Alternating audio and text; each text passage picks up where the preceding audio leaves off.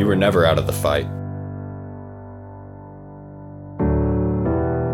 You were created for a time such as this. And you are now preparing to be sent into battle. God is calling you to be His disciple, to be formed in virtue and holiness. He has appointed you as an ambassador of His kingdom, to go and represent Him to His people. And He's enlisted you as a soldier of Christ, to be sent out to fight for the good in this world. You were not made to make excuses.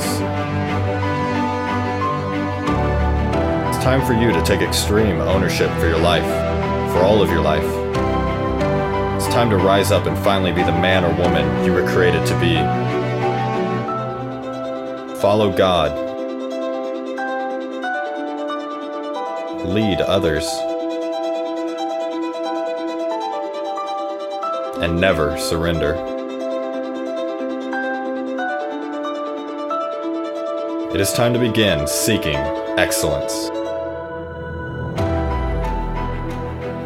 Hey everyone, welcome to the Seeking Excellence podcast. As always, I am your host, Nathan Crankfield. Excited today to be joined by my homie, Bobby Angel. Bobby, how we doing, my man? I ordered my 2021 planner, and I am so excited for that thing to come in. So I can toss 2020 out because it is, man, what happened? Right.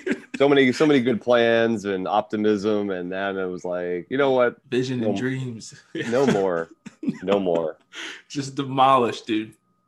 I was talking to somebody the other day. They were saying like what their word for the year was. You know what I mean? Their word for the year was like intentionality or something. I said, I feel like everyone's word this year should just been chaos. Like nobody should have been allowed to have anything other than just pure chaos, because that's exactly what it was.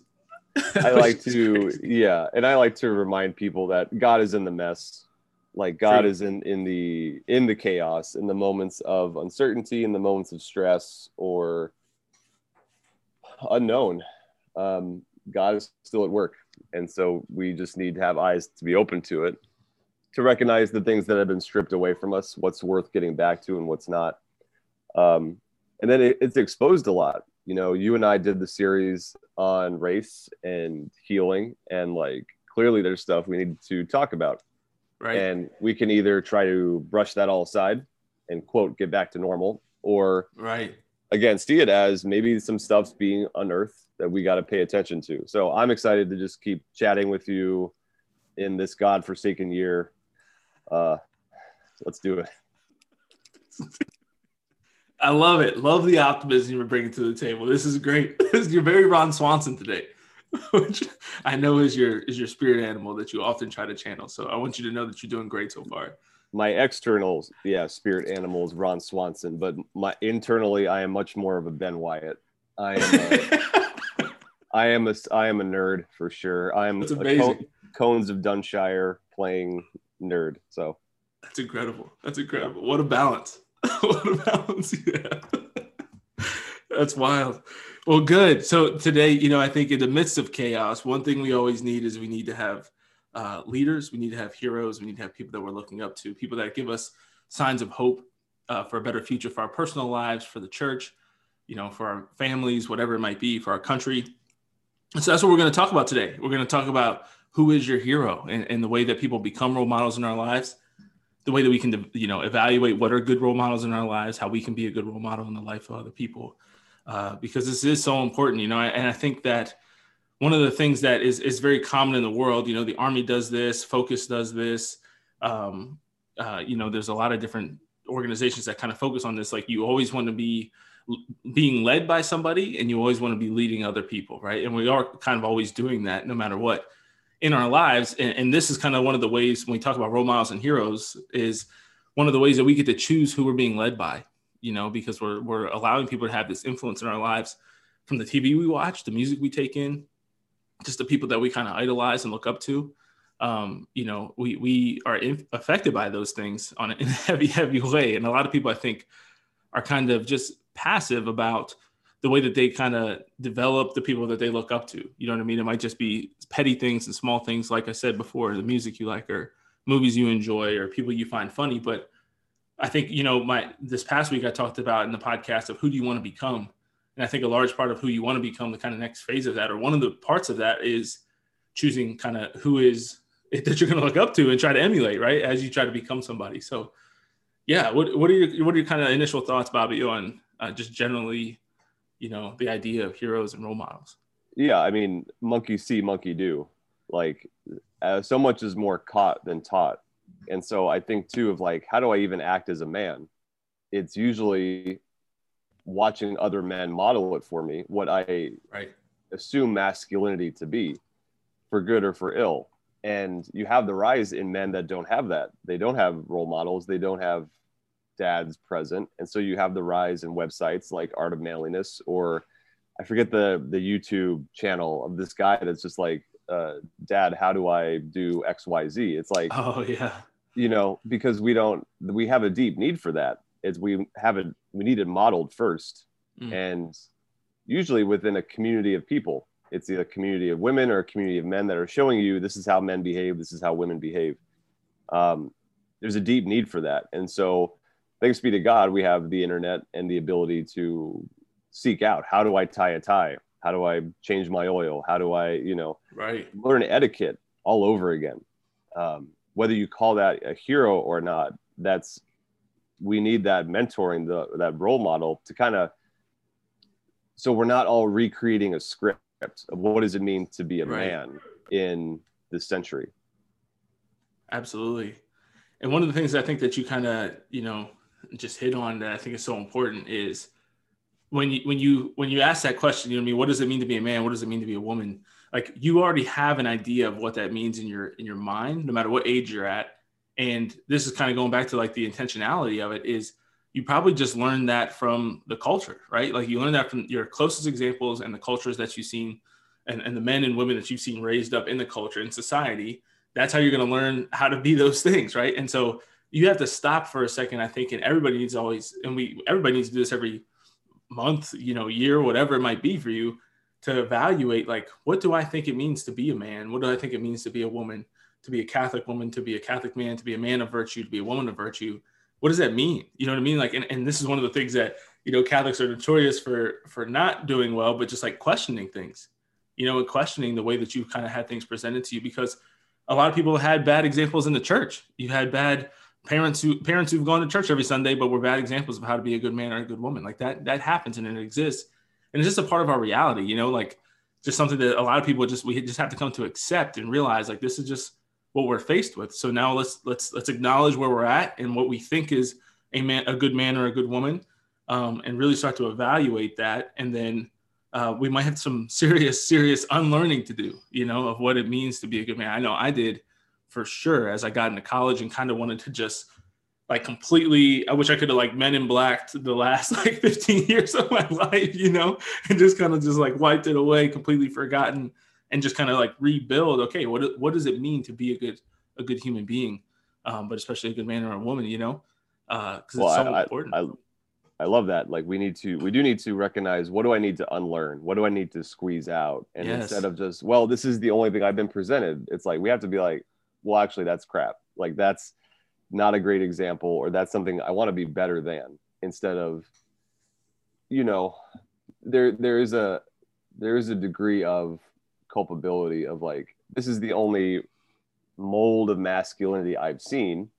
However, we do reach a certain age and a certain maturity where it's like, but I can't, this is not life-giving to myself or to others. And I have to be willing to not use that as an excuse, but squeeze that out, move on, recognize I'm made for more, I'm made for better. And yeah, we need heroes. We need heroes to show us, like, I want to emulate that. That's who I want to be like. Yeah. Because it's just like, imagine doing anything in life without that YouTube channel. You know what I mean? And like, if you don't, that's why the YouTube channel with that guy who plays, everybody's dad, or just kind of tutorials that show you how to do anything, are so important, because if you don't have anybody in your personal circle that can teach you how to do that, you have to see it. Like, we're visual learners, everybody to different extents. But even if you're not a visual learner, you at least have to read it. Like, to get something that's hard to assemble with no instructions and no video to show you how to do it, like how would you ever put, like it would take you a really, really long time to figure it out. And I think that's what a lot of people try to do, you know, is they look at people either who have not figured it out and they still just like think they're cool. And so they're just like, I'm just going to do what this person's doing, just say, forget the project and just go live my life. You know what I mean? Or B, they look at somebody who's doing it completely wrong. Or C, they just try to figure it out on their own. And it's like, none of those are successful. When there's people out there, you can find the examples who have actually like done the thing that you're trying to do in a successful manner.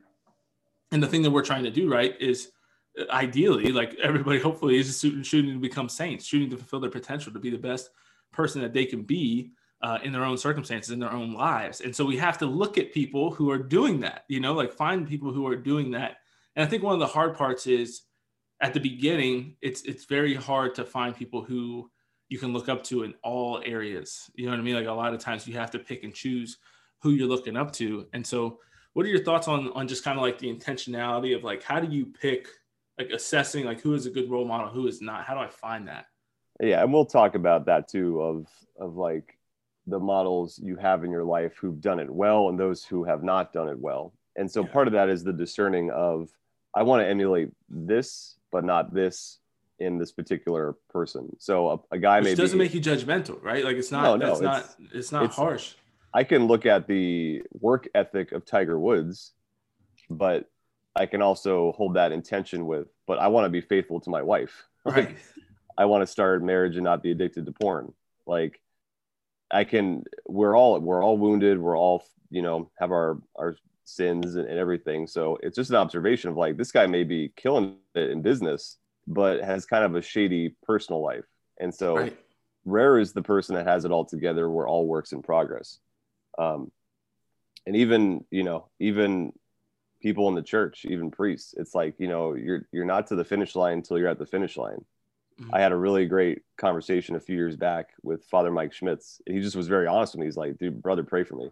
Just because there's a lot of pressure in the limelight. There's a lot of pressure in even just your parish priest that people put on the pedestal, and they don't see you as a human being, a man anymore, above temptation, above flaws.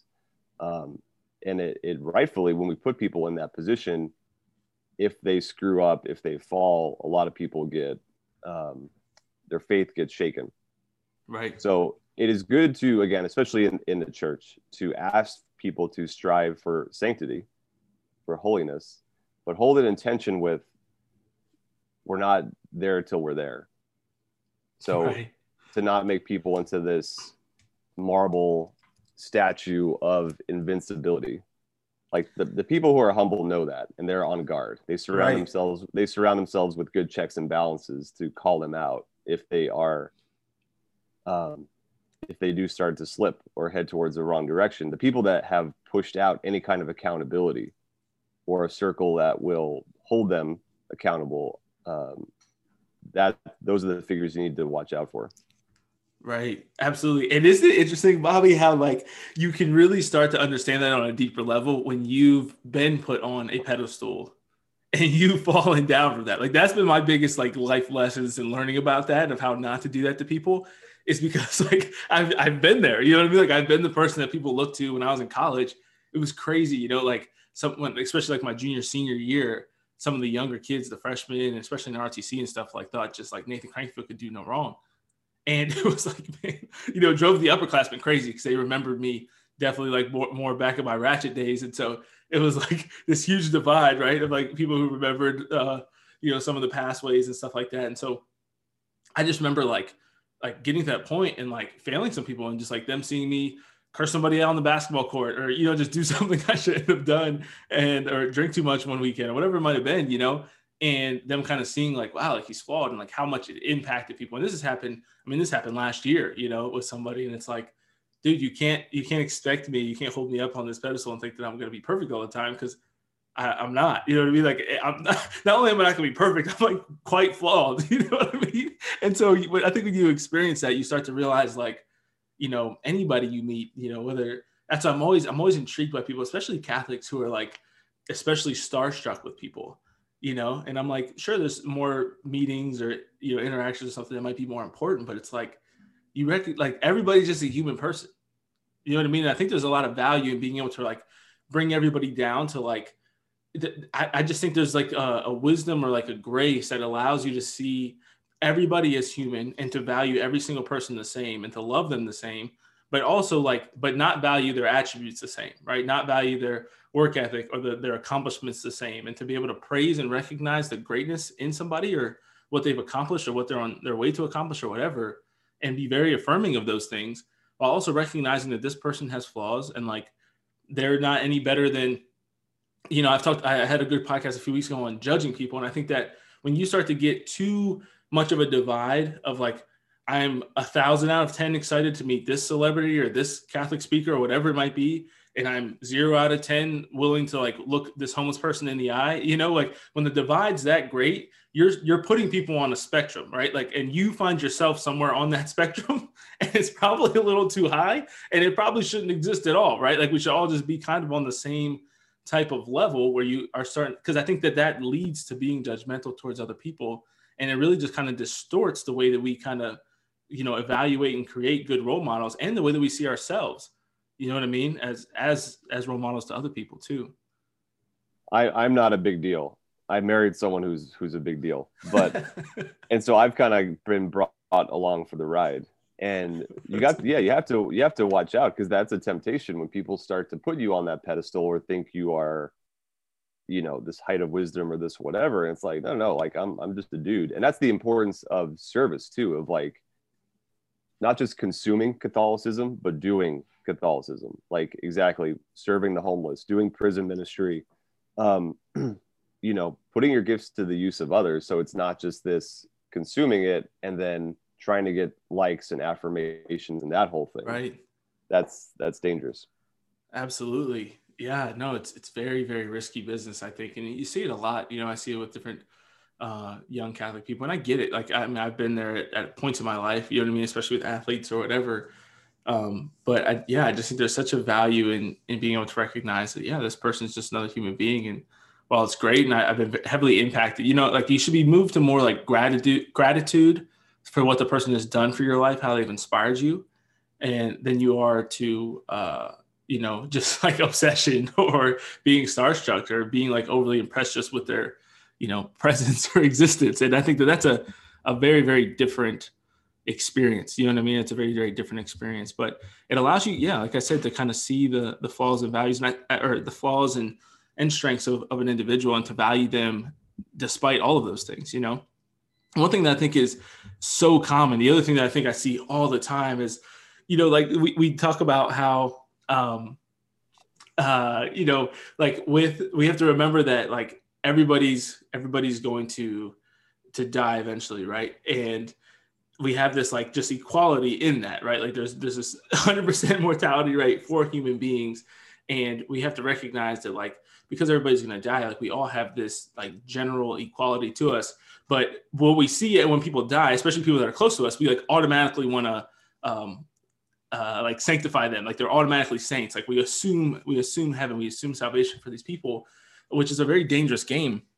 And we kind of just canonize them. You know, I couldn't think of the word. We canonize these people that we love and we know that have died, or even celebrities or people, you know what I mean? We're always they're automatically in a better place and all this stuff. And it's very like heartwarming, right? It's very touchy feely. It's very nice, but it makes this dangerous game. And I think that dangerous game begins even earlier, because I see it all the time with people posting about family members or parents or siblings. And it's like, we use such extreme language that I think really makes an impact on people's lives in a deeper way than we think. When we say that I have the best dad in the entire world, or, you know what I'm saying? Like when you really start to use that language consistently, even when you don't. And I think everybody favors their child, or they favor their parent, or, you know, whoever it might be. But sometimes I think it gets to such an extreme place where you actually just start to neglect the negative attributes of that person that you are mimicking for the sake of the positive attributes that you actually admire.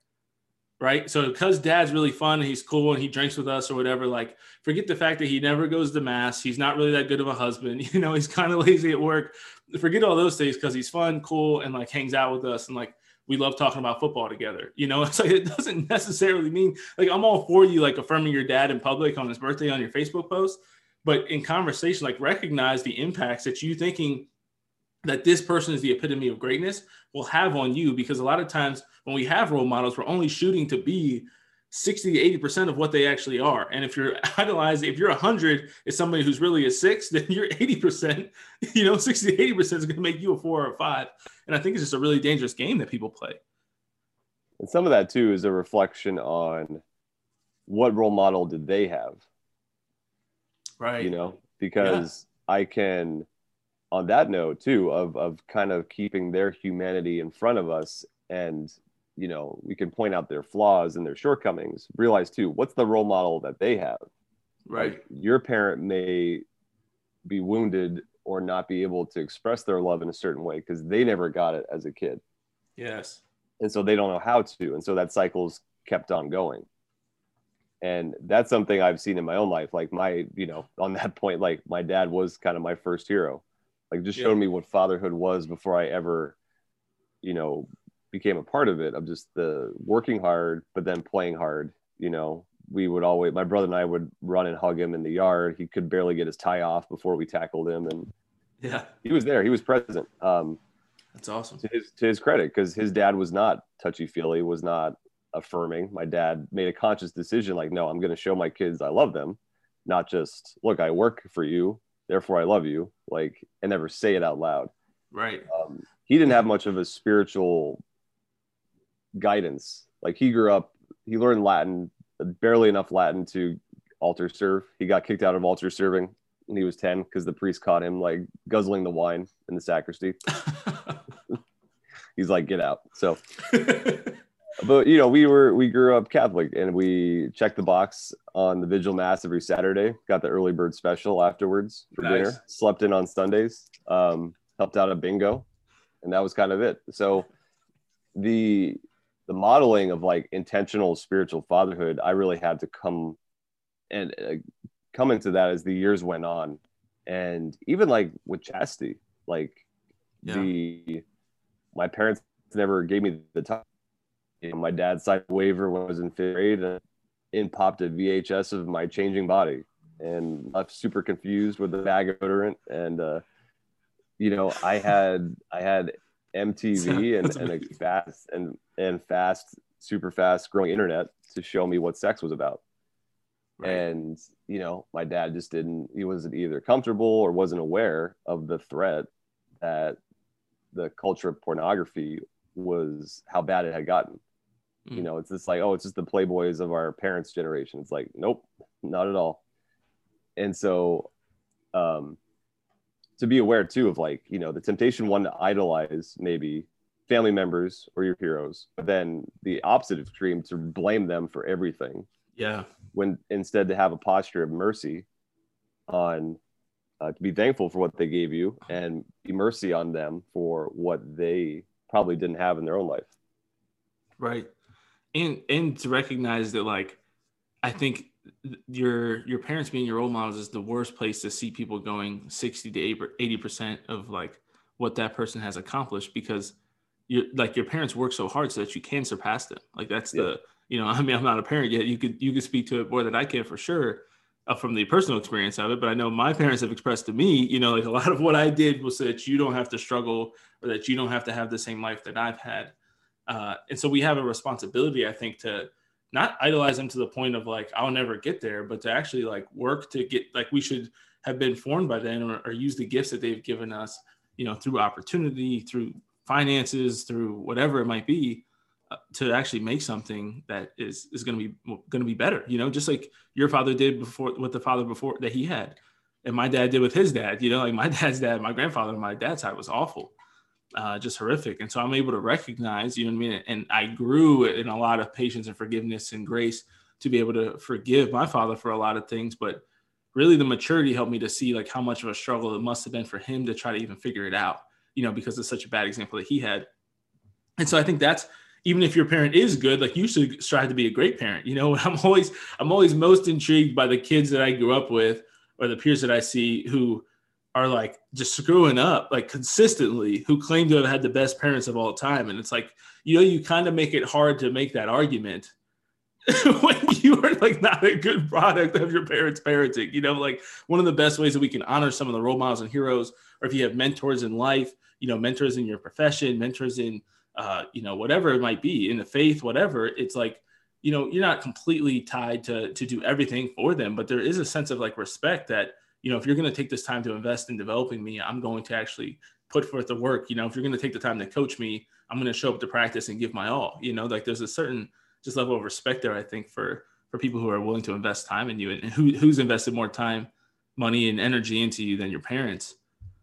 I think that's the delight of when parents see their kids become parents, because now they will realize how exhausting and Yeah. it is, and how much they'll push your buttons and how much they will draw out of you to love rightly. It's the same thing like if you are a coach and you have an athlete and they become a coach one day, or they start mentoring. It's that kind of multiplication. In the spiritual life, it would be that spiritual multiplication when a guy you've discipled is now leading his own Bible study. There's a great pride in that. That's so cool.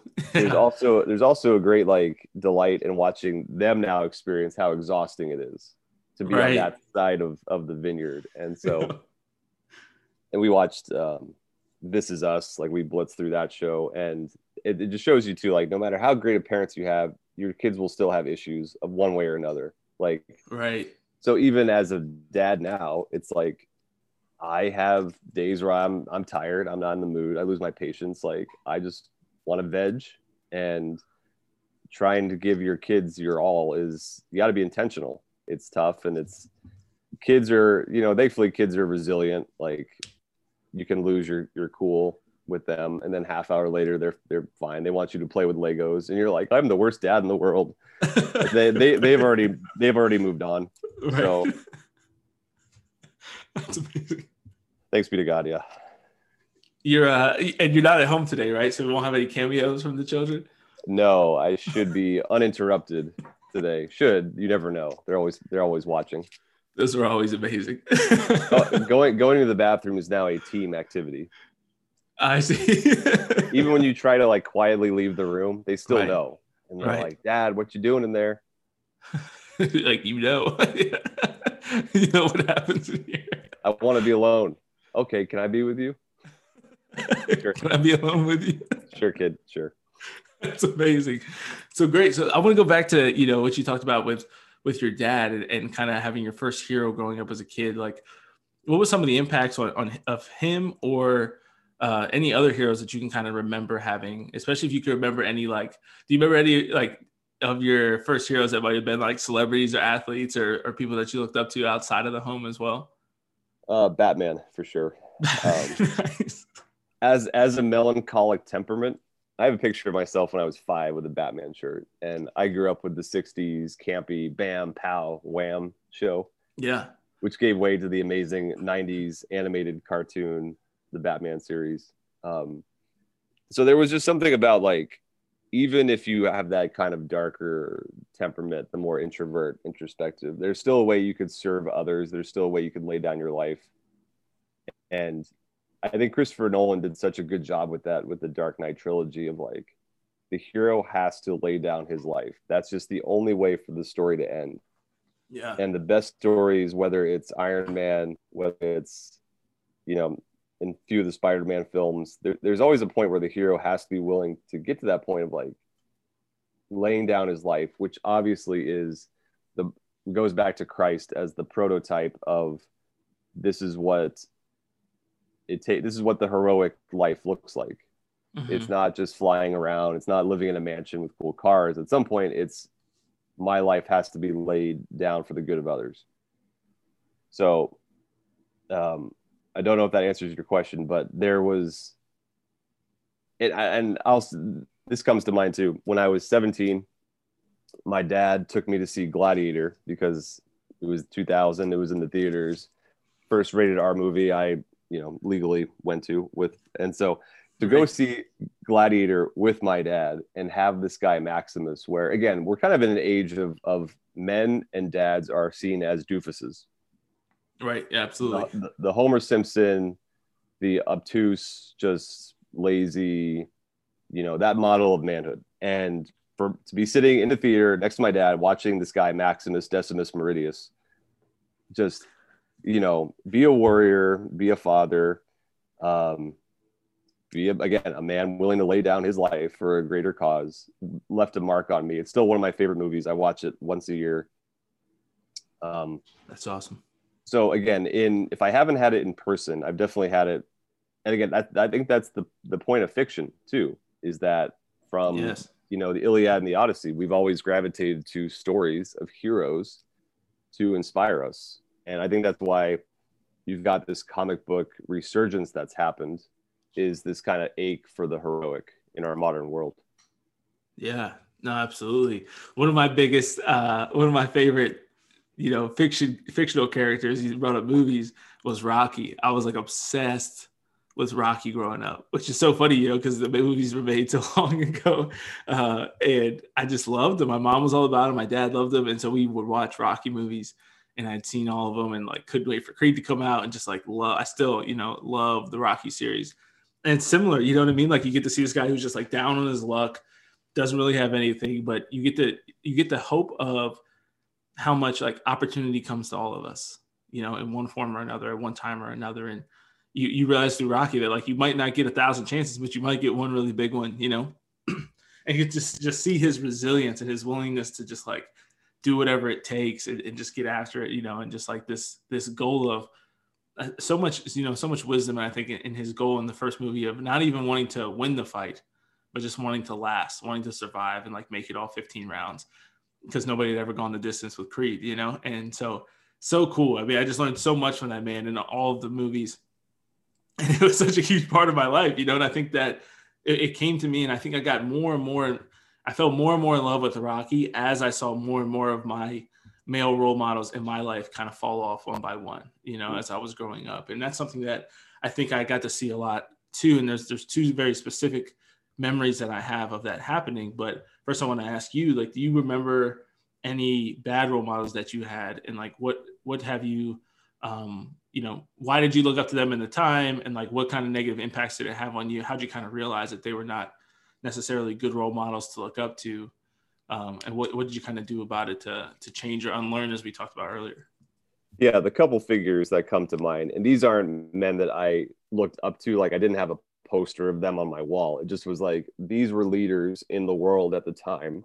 And I think these were also moments where kind of like, the bubble pops of like, oh, not every man is good. Like these positions don't mean that if you've achieved this position, does not mean you're a moral man.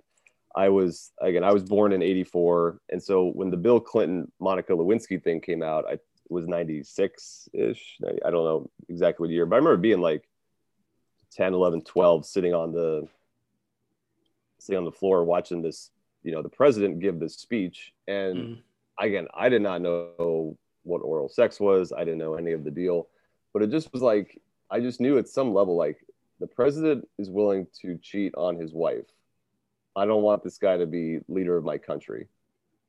Like there was some level of awareness of, like I am not, and I don't mean to get into like every skeleton of every closet of every president, but it just was an awakening of like, like being the president does not mean you are a moral man. And I was also like, that's not, as a leader, I would hope my leader in whatever my organization would be faithful to his wife. Because I feel like if you're not going to be faithful to your wife, then what else are you not going to be faithful to?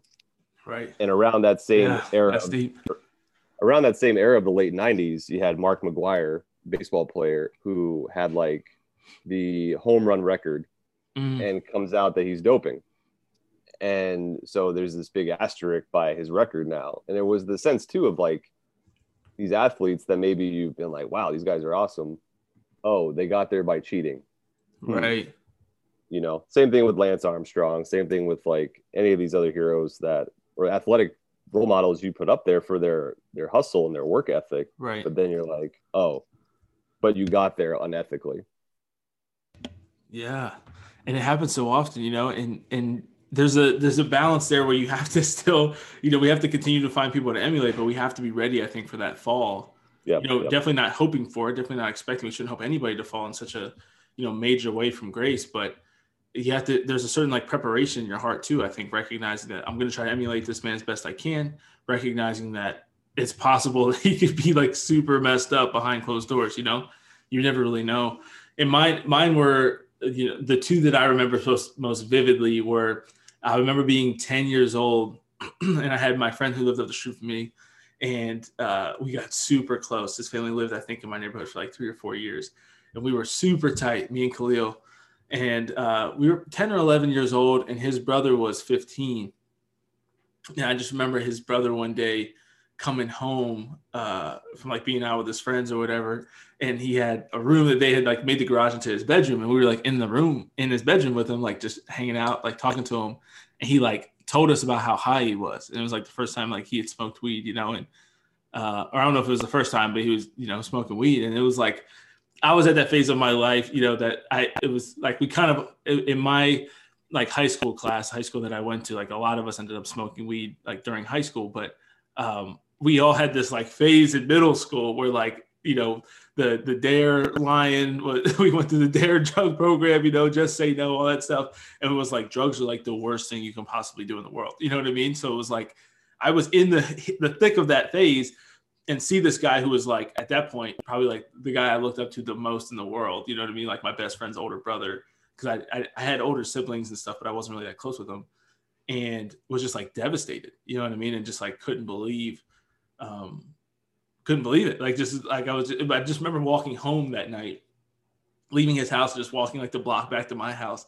And just like my brain was just rattled, and I just thought about it and just thought about it and just thought about it. And like, who knows how much I ended up impacting me later on, and how much I impacted the way that I viewed people who do drugs. You know what I mean? This guy who I'm holding up so high, who's now smoking weed. And that's a, you know, a smaller, it's not the, you know, the absolute end of the world, but it just like had such a profound impact on me. And I think that you can see how much of a negative impact or just like a big splash that you can have on somebody when you kind of make that, that failure, when you have that failing. And like we talked about earlier, you don't want to hold people up to a pedestal, and we don't want to be put on a pedestal, but you do have to recognize, you know, and like you have to recognize you married somebody who's a big deal, right? So like the decisions you make, the words you say, the things you do matter, right? Like they do have an impact in the lives of other people. So how do you think that, you know, you and I, like how does an ordinary person, you know, really focus on ways that we can be a good role model, despite the fact that we don't want to put on a pedestal, but we still have to recognize that like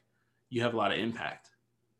Yeah. And that is, you know, that can be a heavy burden. That can be a great responsibility though, because again, we look up to the saints for a reason. And, you know, amongst them were drunkards and murderers and liars and adulterers. And so it's like, they all had conversion moments and they all got their act together. And so your past doesn't mean you can never be a role model, or you haven't had it all together, therefore you can't be a witness for Christ. No, it's like, but when you are, and you do make that an intentional decision, you got to walk the walk. And again, go to confession as often as necessary. But Dr. Andrew Swafford he's like a big brother to me. He's like a few years older in the journey of parenthood. He's just a beast of a man. He is getting old. Well, no, I didn't say that. No, I just want to send it to him. That. I just want to send it to him and let him know that I called him old. Yeah. No, he's in better shape than me, I'm pretty sure, so I can't call him old. Oh yeah, he benches more than I do. And plus he knows Greek and Hebrew and all this, but he has an expression he'll say. He says, "Lord, help me to be the man that other people think I am." Yeah, that's so good. And I stole that. I pray that myself, because yeah, it's like, maybe you didn't ask to be a role model. You didn't ask to be put on a pedestal in terms of the faith or what you're doing, but that God has called you out to lead other people, and to take that seriously and to recognize, you know, you don't want to bring scandal to the church or to Christ. Right. And so to know yourself, know your buttons, how you're tempted, how the devil likes to attack you, and be on guard. And again, pray that, like, Lord, help me to be the person, the man or the woman that other people think I am. Like, help me to grow into that example of virtue. Because I've had my own moments where Jackie's out of town, the kids are asleep, and that lion of lust is on the prowl.